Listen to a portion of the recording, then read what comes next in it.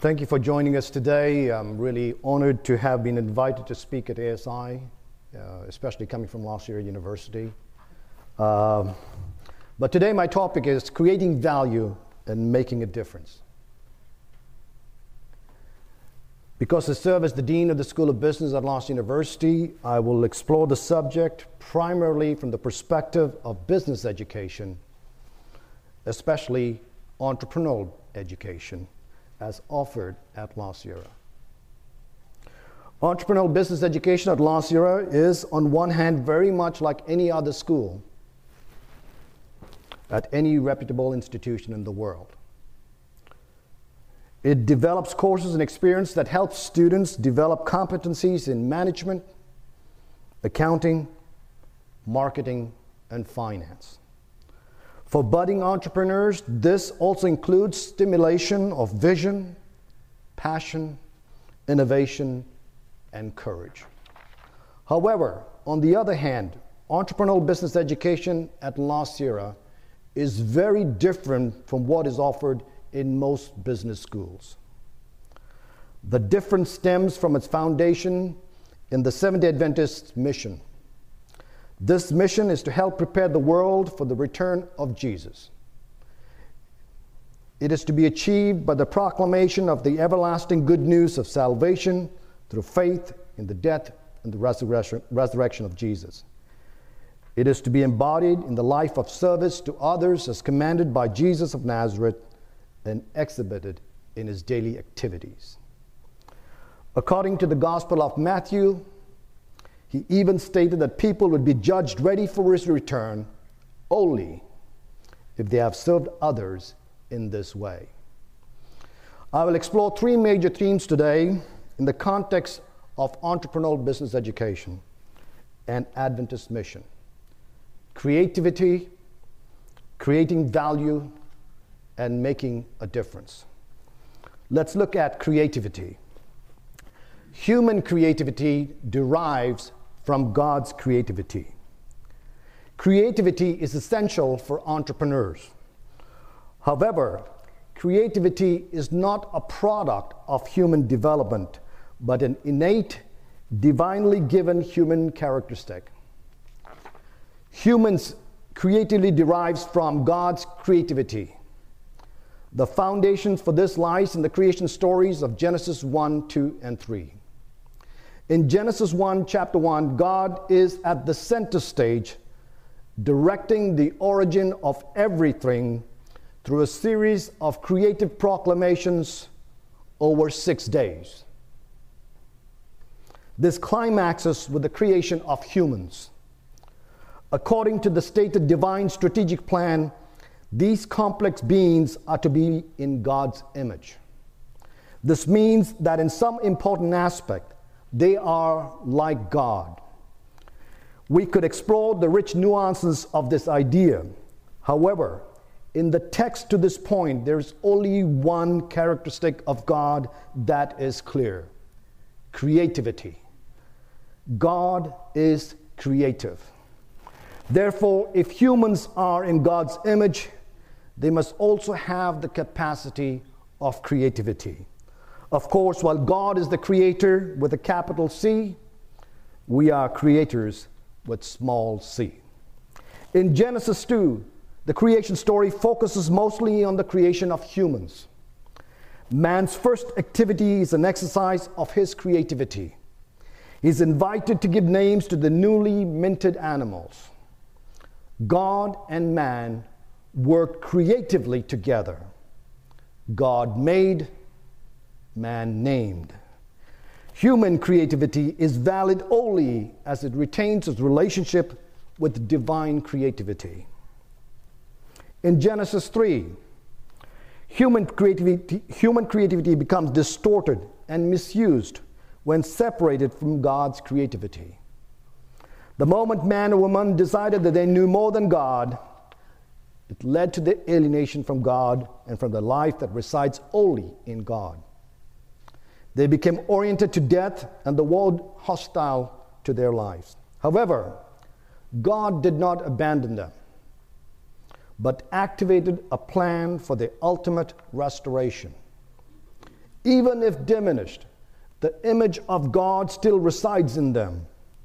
They still possess divinely given creativity. That creativity would be necessary for their survival as they toiled in sweat to provide food for themselves.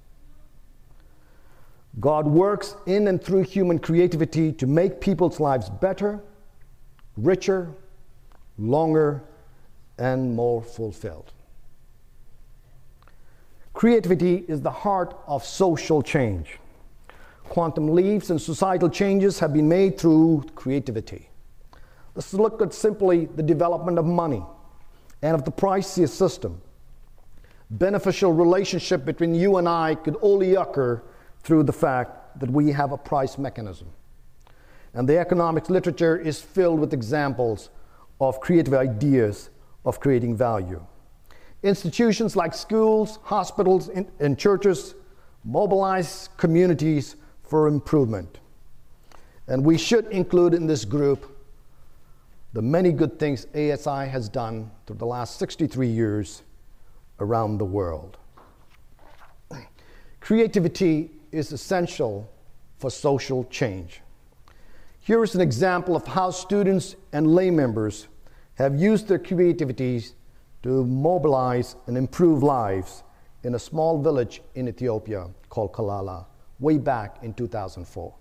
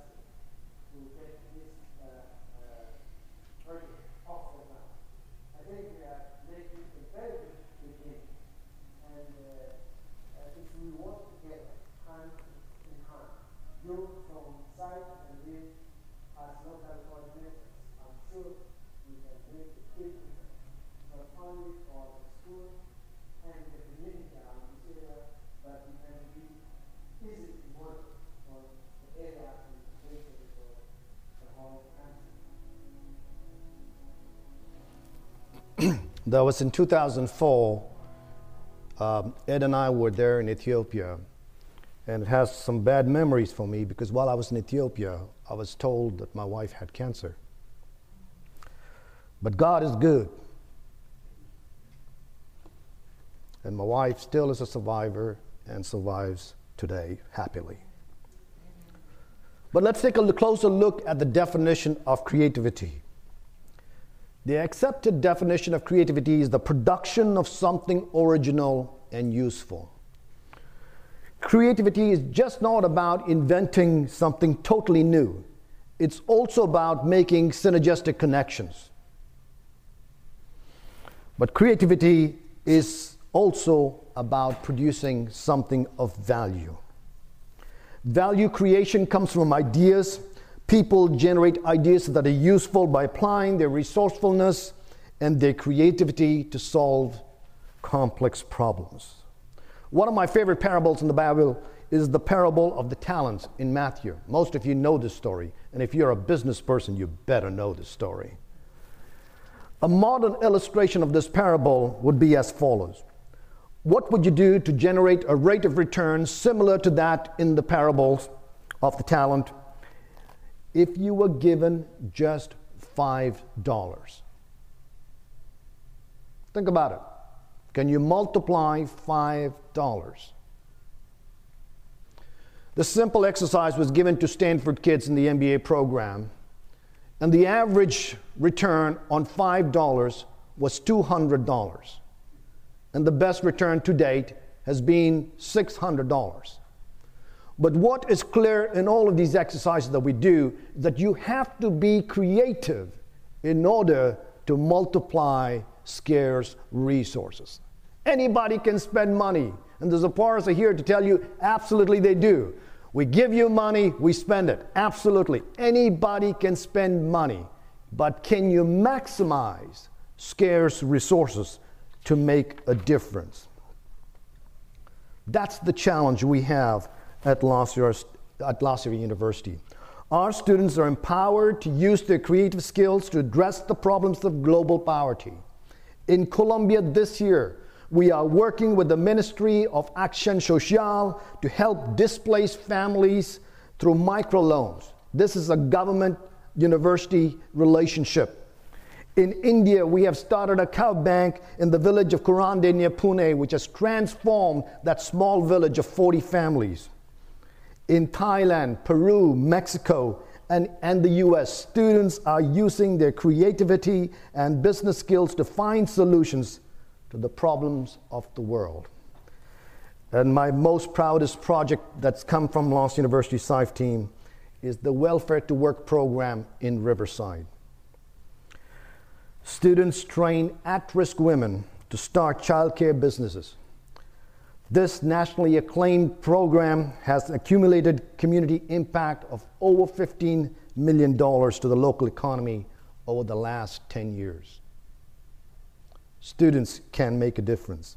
But the key for all of us is, can we use our creative skills to multiply scarce resources to solve the problems of the world? Creativity requires two kinds of thinking: divergent thinking, generating many unique ideas, and then convergent thinking. Most people think creativity is all about just coming up with ideas. Well, those days are gone, my friends, because nobody values ideas anymore. We value execution. The part of creativity is divergent thinking and convergent thinking. Make sure you put that second component in. It includes convergent thinking, where these ideas have to be combined and the best one be executed. So when you say I'm creative, we don't want you just to come up with ideas. Anybody can come up with the ideas. There are a dime a dozen ideas in the world.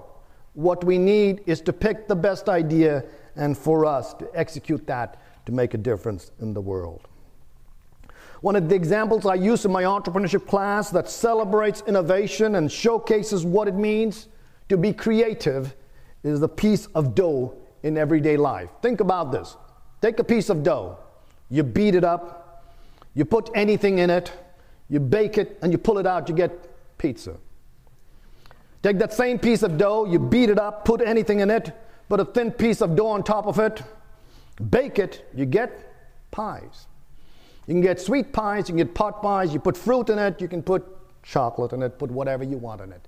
Bake it, you get pies. If you bake it first, pull it out, you get different variations of bread.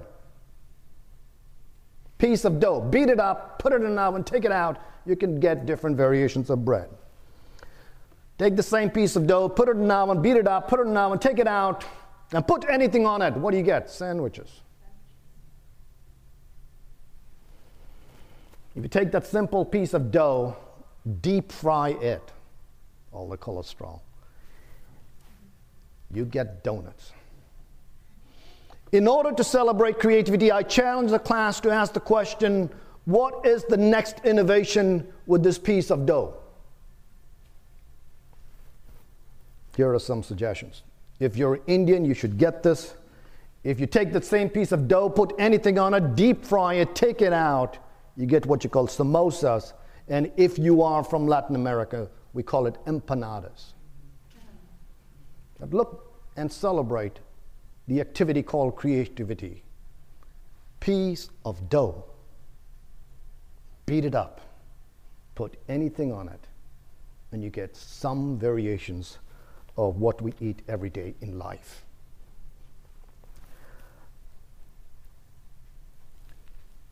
Creativity is something we would love to have all of you excel in.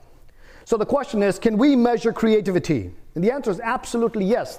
The Torrance test given over the last 50 years measures the creativity of people. It was named after Paul Torrance. It's a 90-minute series of different tasks that psychologists give you. And basically it's been taken by millions in over 50 languages around the world. The test is considered the gold standard of measuring creativity, and it predicts the creative accomplishments of an adult much more accurately than IQ or even EQ. Simply put, CQ is a better predictor of a person's accomplishment than IQ is. And we can do this at an early age. Some recent findings have shown that while IQ scores have gone up over the 10 points over the last generation, basically we're simply saying kids are getting smarter. We call it the Flynn effect. CQ scores in America are falling for the first time since 1990. In fact, in the age group K through 6, this is very significant. Now, you could argue about the reasons for decline. One could make a case that the number of hours as kids spend in front of a TV or the video games they play decreases their creative ability, and maybe even lower their CQ. I don't want to go there because I have kids that watch TV, and regardless of what I do with them, I get challenged. But I'm here to argue the second point, and that is there's a lack of creative development in schools. In fact, there is very little creativity or nurtured creativity in our school systems. Think about this. Most educational systems in the world have the same hierarchy of subjects. On the top, mathematics and languages. Second, you have humanities. And way at the bottom, you have arts and music. Think about it. Why is this so? The focus, and we argue that the focus on science, mathematics, and languages limits our ability to be creative. Sir Ken Robinson argues this fact is actually very important. Our educational system is predicated on the idea of academic ability. And there is a reason. The whole system was invented around the world to meet the needs of industrialization.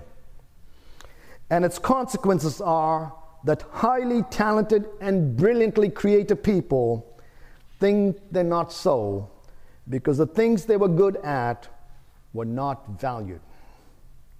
So if you did poorly in school and if your child's having a difficulty, don't feel bad. They may turn out to be successful later in life.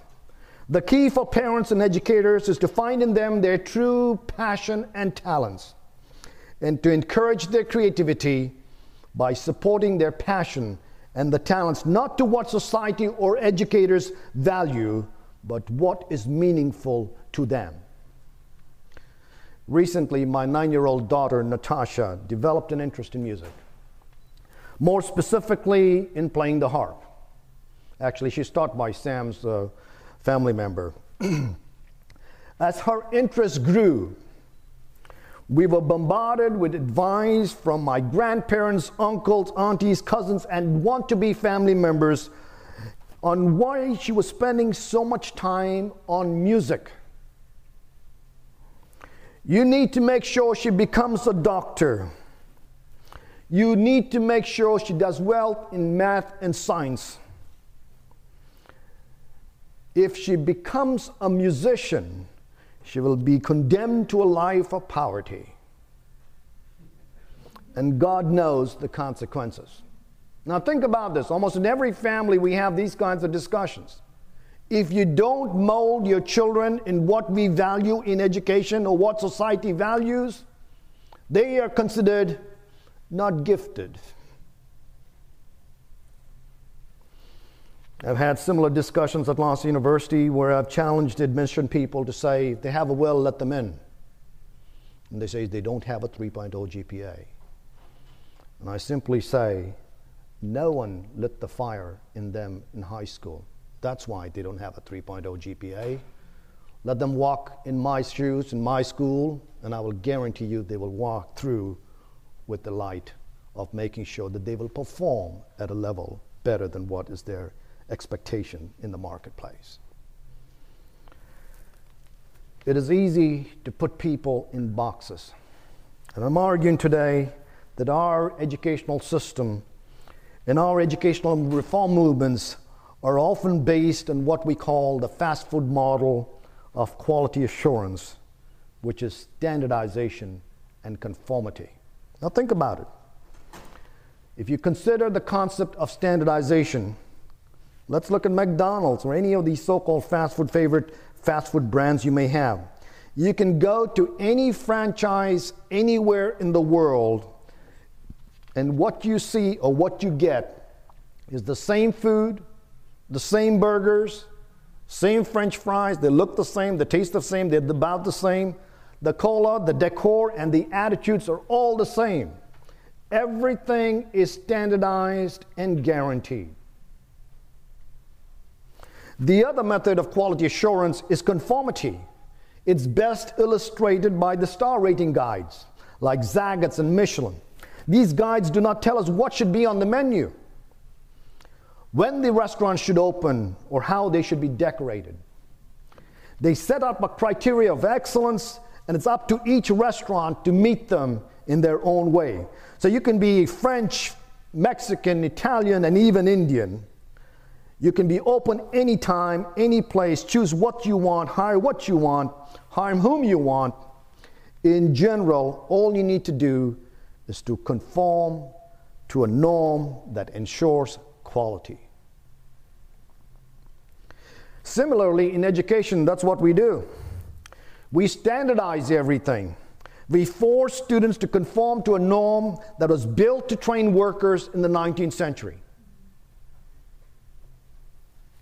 Educational policy makers around the world over the last 100 years are guilty of producing workers who conform and perform without asking questions or the task that's assigned to them. Is this acceptable? Should we as teachers, students, parents, church leaders, and others demand more? Should we make a change in our educational system? Graham Wagner argues that the changing informational landscape of the 21st century demands that our students develop new skills of information. Information literacy becomes knowledge producers and an integral part of learning. John Dewey suggests, if we teach today as we taught yesterday, we rob our children of tomorrow. And my favorite Chinese proverb simply suggests, do not confine your children to your own learning, for they were born in another time. I think the next video illustrates my point further. The world has changed.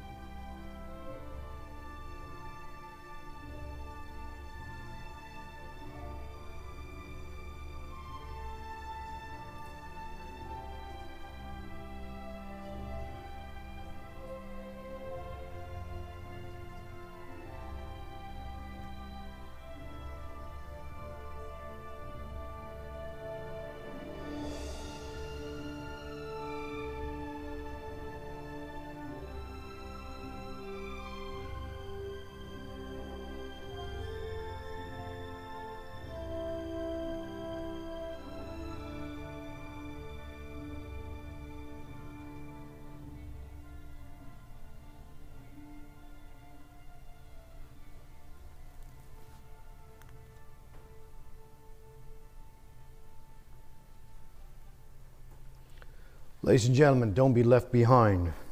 And as an educator, it really scares me to try to train our children with tools that were taught to us in what I call primitive times.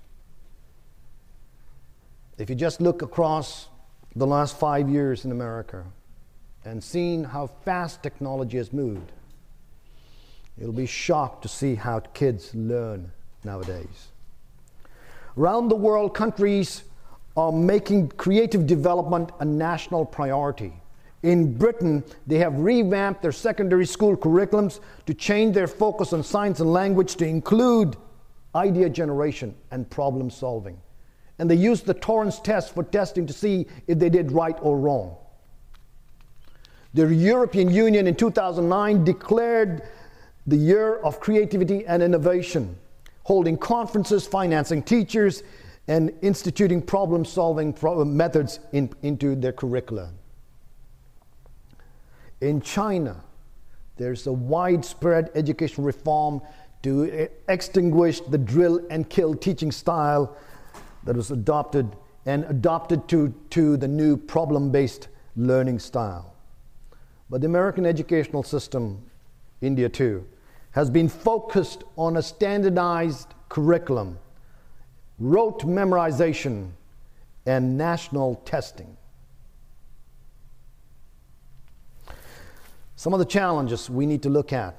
We need to transform education from the 19th century industrial model, which based on manufacturing principles of linearity, conformity, and standardization, to a 21st century informational model where education and human development is not linear and standardized, but one that is organic and diverse.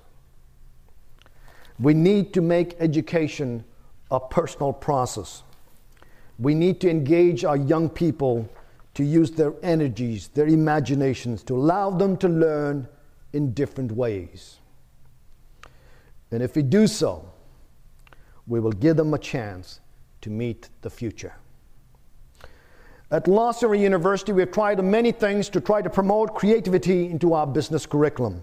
We promote creative thinking about business problems through advanced courses in areas like economic development, game theory, new product development, and our capstone course on global poverty, addressing global poverty, encourages students to get involved in making a difference. We involve students in co-curricular activities like those sponsored by SIFE, which fosters creativity and leadership skills. All our graduate students are required to take a course in social entrepreneurship. They're required to use their creativity to solve real-world problems. In our creativity course, captain's course in the principles is our Principles of Entrepreneurship class that I personally teach every year to graduate and undergraduate students. A course that challenges students to develop and exhibit both analytical and synthetic skills on one hand and genuine creativity on the other. Students are encouraged to think, create, learn, unlearn, and relearn in different ways. We believe the 21st century learner demands more. They learn anytime, anywhere, and any place. Learning needs to be collaborative. It's got to be both internal and external. It's got to be both domestic and global. And both the teacher and the students learn together. Students use tools like social networking, blogs, video conferencing, podcasting, mobile updates, and they're always connected. If you look at the cell phone usage of kids, you'll be shocked. They don't make phone calls. In fact, my son, Jonathan, I think makes 2 or 3 calls a month. But he texts unlimitedly. He's always texting, always connecting to his friends wherever they are around the world. And you try that as an adult. When I grew up, I didn't even know what a cell phone was. For me, a cell phone, a phone was something which had wires. It was connected. There was one in the house, and that's all there was. The other day I was in India, and I was shocked to see the rickshaw driver taking me home because I wanted to be in a rickshaw to kind of have this nostalgic feeling 25 years ago when I left this country. Picks up a phone and makes phone calls while he's driving, while he's riding his rickshaw. India has learned to bring cell phone and the cost of cell phone to even a rickshaw driver. And yet in America we pay almost 20 cents a minute. Try going through your fundamental plan, your basic plan, and you realize the charges you get for yourself. We're the most developed country in the world, yet we provide some of the most expensive technologies. We must revamp our educational models to address the demands of the 21st century learner. Absolutely, we must. We need to make learning a personal process, and we must engage our students to use their energies and their imaginations to learn in different ways. So the standard drill and kill methods of teaching where the teacher stood on top and basically said whatever he or she wanted and you had to memorize it and basically drill it back or spit it back to the teacher should not exist anymore. We need to train our people to be more creative. The second concept I want to explore in a little bit is called creating value, or what we call economic value is basically creating wealth. So creating wealth or economic value, I believe, is a vital expression of creativity. Wealth creation means offering people products and services they actually want. Marketing people call it finding a need and fulfilling a need, and if you do so, you will create wealth. Think of any successful product from the personal computer to the pencil. People have creative ideas, markets bring them together to make these ideas a reality. George Bernard Shaw wrote that the reasonable person adapts himself to the world. The unreasonable one persists in taking and trying to adapt the world to himself. Therefore, all progress depends on the unreasonable man. Let's put this in so-called a simpler explanation. When I first came to this country, they discovered something called a burger. In my country, India, 25 years ago, when they talk about a burger, we said, what was that? Come down here and you discover something called a burger. And I worked in a fast food restaurant, so here's how the burger came out. You took a patty, you burnt the patty, you put it on a piece of dough, you baked the piece of dough, put it up, and that was your sandwich. They did not want you to change from that standard practice. But soon someone came along and said, why don't we put some tomatoes and onions on it? Someone came along and said, why don't we put some jalapenos on it? Think about it. I want to burn your mouth. I want to blow your brains out. So what do I put? I put jalapenos in it. And so now we have burgers with the same patties, but different levels of sauces, and of course, jalapenos. The unreasonable man does not expect or accept what is given to him or her. He moves the world to his position. Who is this unreasonable man? Research has suggested this describes an entrepreneur. Entrepreneurs tend to be motivated by the dreams of things that conventional wisdom says can't do, won't do, or shouldn't do. Think about it. Go to an entrepreneur and say, can you do this? You say, yeah. You sure? Absolutely. There's nothing I can't do. Jesse here, Johnson, is a very good friend of mine, and ask Jesse anything in technology, and Jesse says, I can get it done for you. And Jesse is an entrepreneur. Entrepreneurs see the world through a kaleidoscope, constantly looking at different angles, seeking different resources, and finding different ways to address different needs. For an entrepreneur, everything is variable. Nothing is fixed. And assumptions exist only to be broken or challenged. So let's look at why entrepreneurship and why it's so important that we study entrepreneurship. We know creativity is vital to wealth creation. And entrepreneurs tend to be creative, or at least more creative than most people. So we know entrepreneurs have a greater propensity to create wealth. The political economy literature is filled with research suggesting that entrepreneurship is essential to a healthy middle class and for a stable democracy. If you don't have entrepreneurs creating work, creating jobs, you are really not going to have a stable economy, a stable democracy. Finally, we know that entrepreneurship is just not a mindset. It's a skill that can be taught. And we are proud that Lawson University promotes and supports entrepreneurship, especially social entrepreneurship, in our curriculum. I've been asked many times by parents and even the ASI programming committee to address the need of a business school in an Adventist university. I'm here to suggest that we are a global church with billions of dollars worth of institution, properties, and businesses, and we need qualified young people trained and ready to manage these institutions. I'm also here to suggest that our young people, we need to educate our young people with business skills, and we need to instill in them a commitment to the Adventist mission of global service. You can't get that education in too many places. And my good friend Don Van Onum is here from Southern, and I know he does a very good job at Southern too. In fact, many Adventists, wealth creation is looked down upon. In fact, if one asked an Adventist student 20 years ago, what major would you pursue? Business and entrepreneurship was at the lower or the bottom end of their list.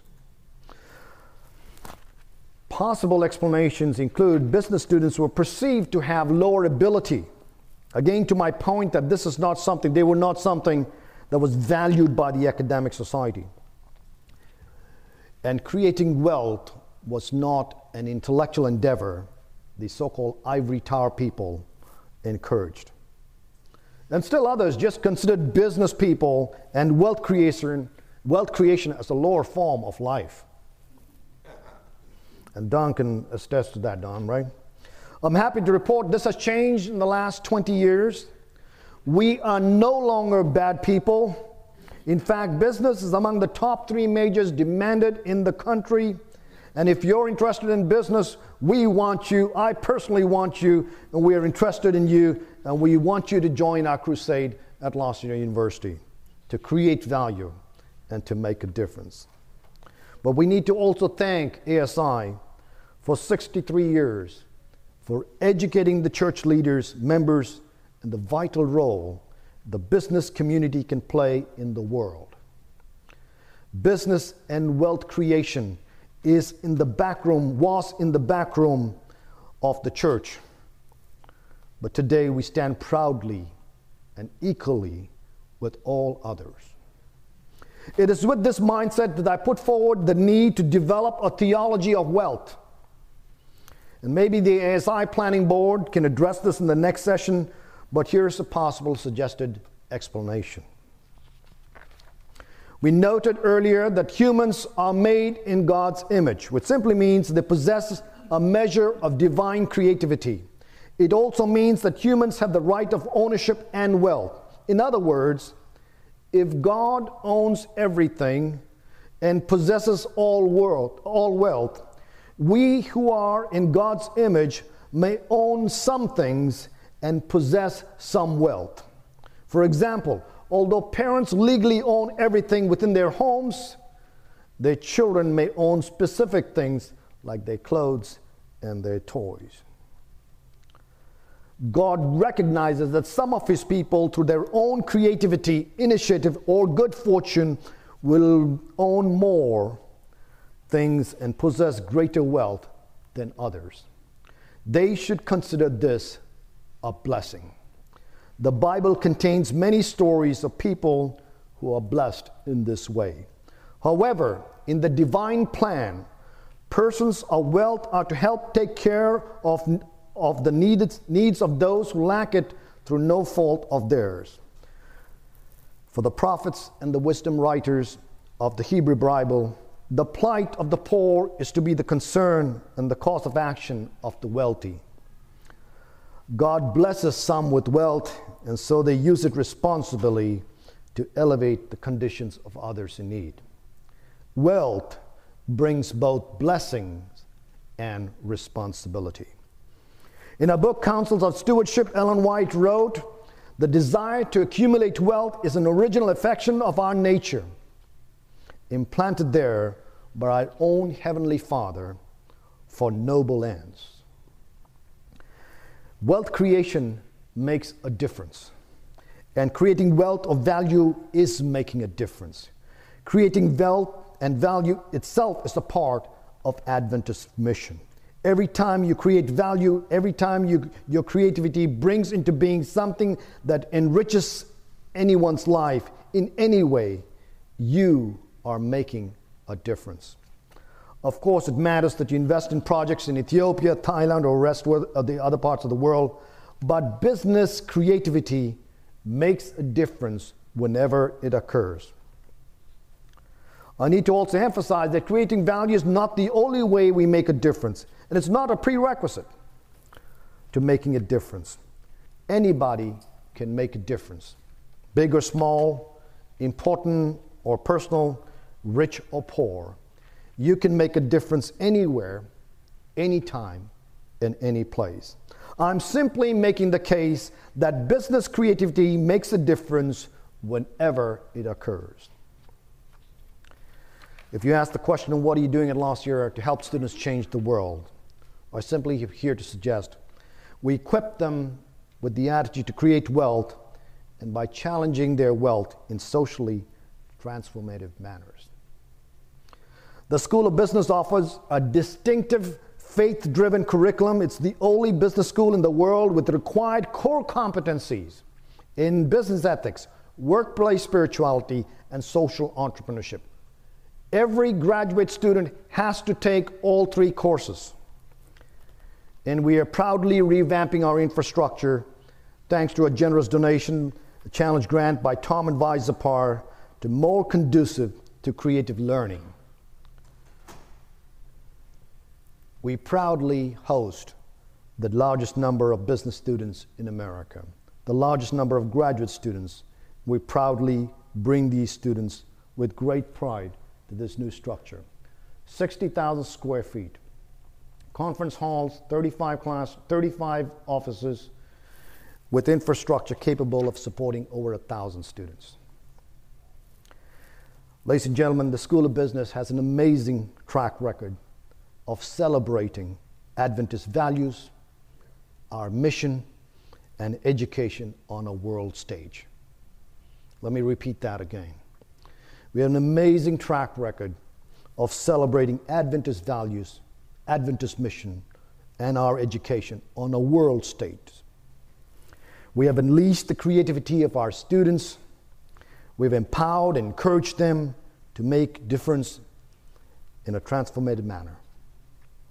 Here is the video that makes my case.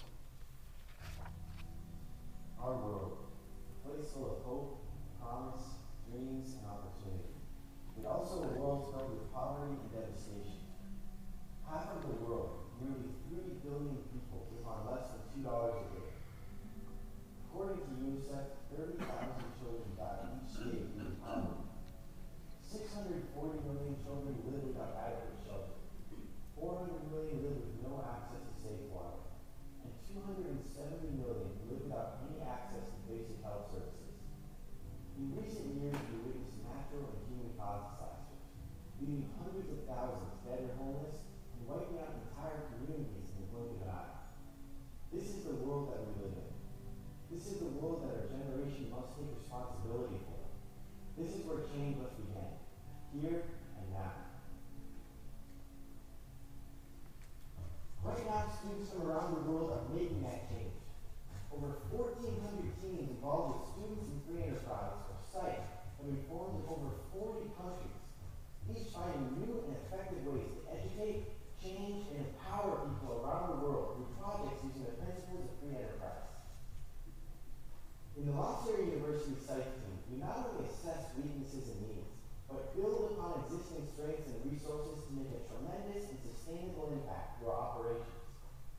We seek to not only enact an increase in knowledge, skill, and ability, but also in how that increase is applied and utilized. In this way, we are able to create economic opportunity for others where often there seems to be none. By developing long-term, multi-phase projects, we are able to effectively use and combine the elements of free enterprise to form a stronger and more sustainable impact than ever before. Projects such as Welfare to Work transform lives in the local community of Riverside by teaching more than 700 people over the last 8 years how to start a child care business, generating over $14 million in income. Project Malala has impacted over 1,000 individuals, striving to restructure their entire lives in Ethiopia and assert themselves in the world market. A project that began by sending them a solar oven that continuously feeds 500 students a day, implemented horticulture as a source of expandable income, and provided computers in order to stimulate technological growth. Now in its second phase, we started a sewing project, Kalala Scrubs, to generate another source of viable income for more than 100 women. And phase 1 of our Build a Village project is showing what is possible when people come together. This project provides hope for those around the world who are in need of infrastructure and human shelter through super adobe building techniques and plans made to start up and increase the sustainability of their communities. Each year, the SITE organization holds a series of competitions where teams from around the world present a report of their team's operations for the year. We took this as an opportunity to share our new ideas, operational philosophies, and even a new presentation style, to show what is possible when students come together to make a difference in this world. Our journey began in the SITE Regional Competition in Hollywood, California on March 20, 2007. Each presentation round consists of a 7-minute setup period, 24 minutes of presentation time, and a 5-minute question and answer period. In a competition process including teams from more than 840 colleges and universities across the United States, we were excited to join 140 regional champions at the SITE National Competition in Dallas, Texas. On May 6, 2007, teams from across the U.S. gathered together to share their experiences and accomplishments in 3 days of competition. By the third day, only 4 out of the original 140 teams remained. The 4 teams selected were the teams from Heritage University, Drury University, La Sierra University, and the University of Arizona. Our team would take the big stage in front of thousands of students and 116 judges of the final round. With the validation of the judges, our La Sierra University site team was overcome with excitement as we've been selected to represent the entire United States at the World Cup competition.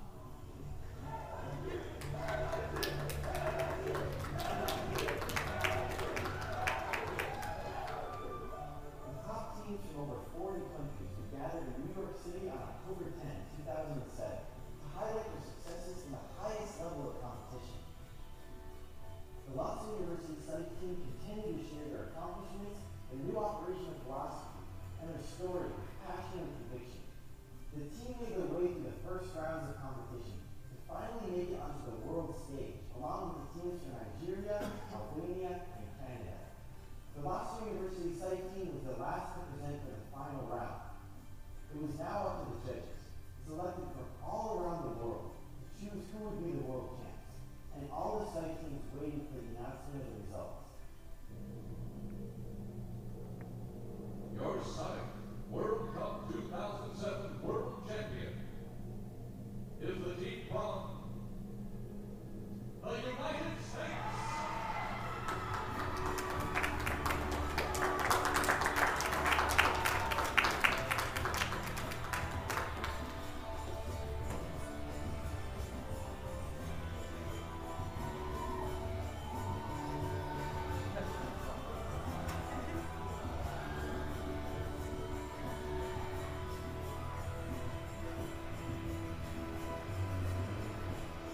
Before this whole process even began, the students at La Sierra University were already thinking far beyond competition.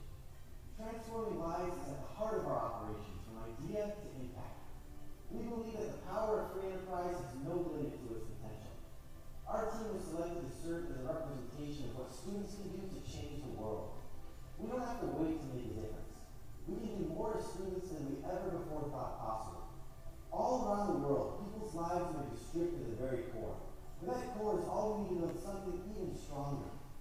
Our team will continue to work to make a sustainable difference in the world and demonstrate what students are capable of. When you see what less than 35 La Sierra University students can do, imagine the potential for change by students all around the world. This story, this message, this passion is what our team took to the World Cup competition in New York City. And it is a message that will be carried on for years to come.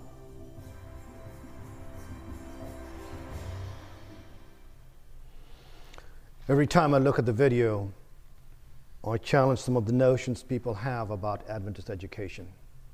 Our Adventist kids are as good as anyone else. Is that right, Don? As educators, I'm proud to let you know that. And this is proof of that.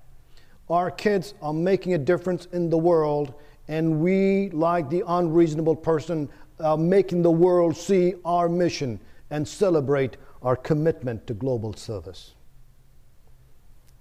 So finally, in conclusion, we have explored the potential relationship between entrepreneurial business education and the Adventist mission of preparing the world for the return of Jesus by the proclamation of good news and the performance of service to those in need. We have examined the God-given gift of creativity in humans and the lack and need of it in our educational system. We have reviewed the divinely authorized goal of wealth creation that motivates business education. We have discussed the necessity of using the wealth we create to help those in need and to better the lot around us. In particular, we have looked at all of this in the context of the School of Business at La Sierra University, where students learn to create value and make a difference. Thank you for the opportunity you've given me today to tell our story.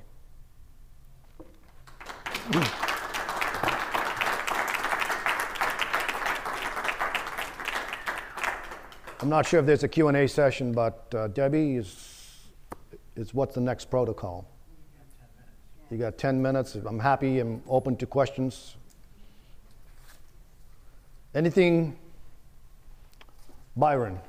Well, I am a retired oral surgeon, but we established our foundation, the Byron Robinson Educational Foundation, from some of the wealth that we generate from investment of the clinical funds. I'm here in business session because I'm the first in my family to exit business to study science, applied sciences, but I'm back in business. And if you go to Northern Caribbean University, you see Robinson Hall, which was really built a 55,000 square feet foot place for business management. But our Adventist brethren did not see it necessary to allow the School of Business to occupy the entire space. And this is one of the problems I'm having in the church. And you alluded to it, the value of business management. And I'm trying to foster this, I might be kicked out of the room when I say this, that our church has never been blessed, to my knowledge, with the management of money. We need our business people to manage the affairs of the church. We do not know how to manage. And this is one of the reasons why I'm here. To say you're on the right track. We ought to push for the PhD programs in business management and creative thinking in the church. And Don and I would agree with you 100%. Don, as most of you know, Don Van Onum is a good friend. He actually taught me everything I know. And but Don was my professor about 25 years ago. But Don is right now Dean of the School of Business at Southern. And as good friends, we agree 100% in what you're saying. There are many needs in the church, and I'm a very low-ranked educator, to have any political power to make your wishes come true. Well, I would simply say this. What we need is just not average performances. We need to challenge our students with the rigor the marketplace demands to make sure we can protect these billions of dollars worth of resources that the church has. Because at the end of the day, anybody can go through a business school. But to instill in them a value of service and pride in being Adventist is very important. And I think our business schools do that, and they do a tremendous job at that. Any questions, sir? Thank you very much, Doctor, for the very lively presentation. You mentioned something about we live about our dreams and how we make those dreams into reality. It's unfortunate that where I come from, there are so many dreams, but there isn't any growth. There is no change of those dreams into values. And your university is unleashed. We can't use it. The universities we have over there. Where are you from?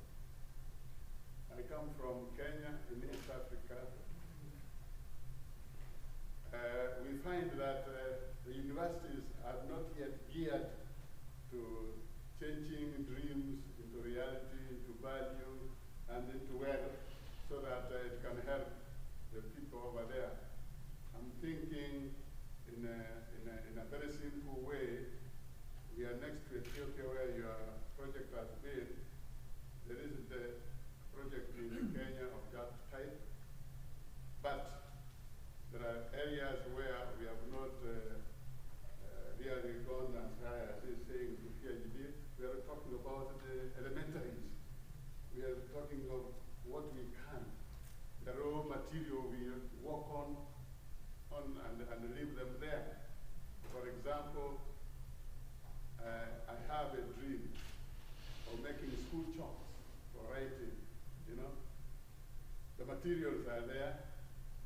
Maybe the mold could be found, but nobody is interested to change that technically, because we are moved from the mathematical education, we are in the practical education. We have got people who are in. How can you personally, or your institution, or even as a church, involve the people there and they wake them up. My simple logic is, you know, That's one idea. The other idea is, I want to make soap, herbal soap. Many people are going into that. You're not borrowing an idea from anybody. It's just an idea that we find it. Because when I was young, we used to wash our bodies with the leaves. And we got leaves, we grew up. So we can change those leaves into modern soap. How do we marry your high education there with our low approach? And the material bought from us, and they are in plenty. I have a case like this. This is, I'm sorry, I'm not, this is a case where we want to make that soap from aloe vera leaves, aloe vera juices, and a little palm oil, a little salt, not the table salt. We have natural salt we call ash. And then we make a soap. And scented, it's so good. And people can use that. How do we use those ideas or dreams into reality? well, let me just allude to one key aspect of the parable of the talents. And I think I made my point very clear in our illustration. We need to use our creativity to maximize scarce resources. Please note the resources are not unlimited in the world. Everywhere we have challenges. So if you want to see me after this talk, we could talk about this. But you know, everywhere we go, we have challenges. And the question is, our rich people do not have all the resources in the world to help make every challenge happen. Simple as that. The question for us as lay people is, can we use creativity? Can you multiply $5? Can you use your creativity to multiply scarce resources? I hope that point was dropped through clear and loud, because that's the answer. At last year, the Students of Free Enterprise gets no allocation from the university. Zero. For 18 years, we've run this with not a dollar from the institution. We do not use your tuition dollars to make a difference. It is all generated through private grants, resources, support from people, and by students going the extra mile. Creativity, the whole concept that I was trying to talk about, is for us to celebrate creativity. We need to take creativity, apply creativity in everything we do, and simply not just keep asking for handouts. One of the best sayings in the marketplace has been in the new literature by the Kaufman Foundation, is that the very nature of a nonprofit is there to justify their existence. And if you look at all the aid organizations in the world, from the book called The White Man's Burden, down the road, we have spent trillions of dollars on aid. The question is not more aid. The question is, can we discover in you the creativity to maximize scarce resources? That's the power of my message. And I hope we can celebrate that along with our university. And may I just add one word? Priority. It's part of your strategic thinking, part of creative thinking, divergent thinking, convergent thinking. Priority is part of convergent thinking. We need to bring these ideas into reality. Convergent thinking. One last question. Yes, sir. Two questions. Your school, how many students are undergrad? How many are graduate? We have about 250 undergraduate, 150 graduate school. And my second question is, and I may have missed this, but how do you overcome the cultural barrier in our church family when you begin talking about wealth creation? How do you teach to that? How do you overcome that barrier? Let me give you my story. When I came to this country 25 years ago, I had $300 in my pocket. From where, sir? India. Proud Indian, Americanized now. But at the end of the day, I worked, and Don was here. Don, you gave me my first job. And he put me in a small store. He said, this store is losing $30,000 a year. Why don't you run it? I'll give it to you in a lease that was what I call affordable.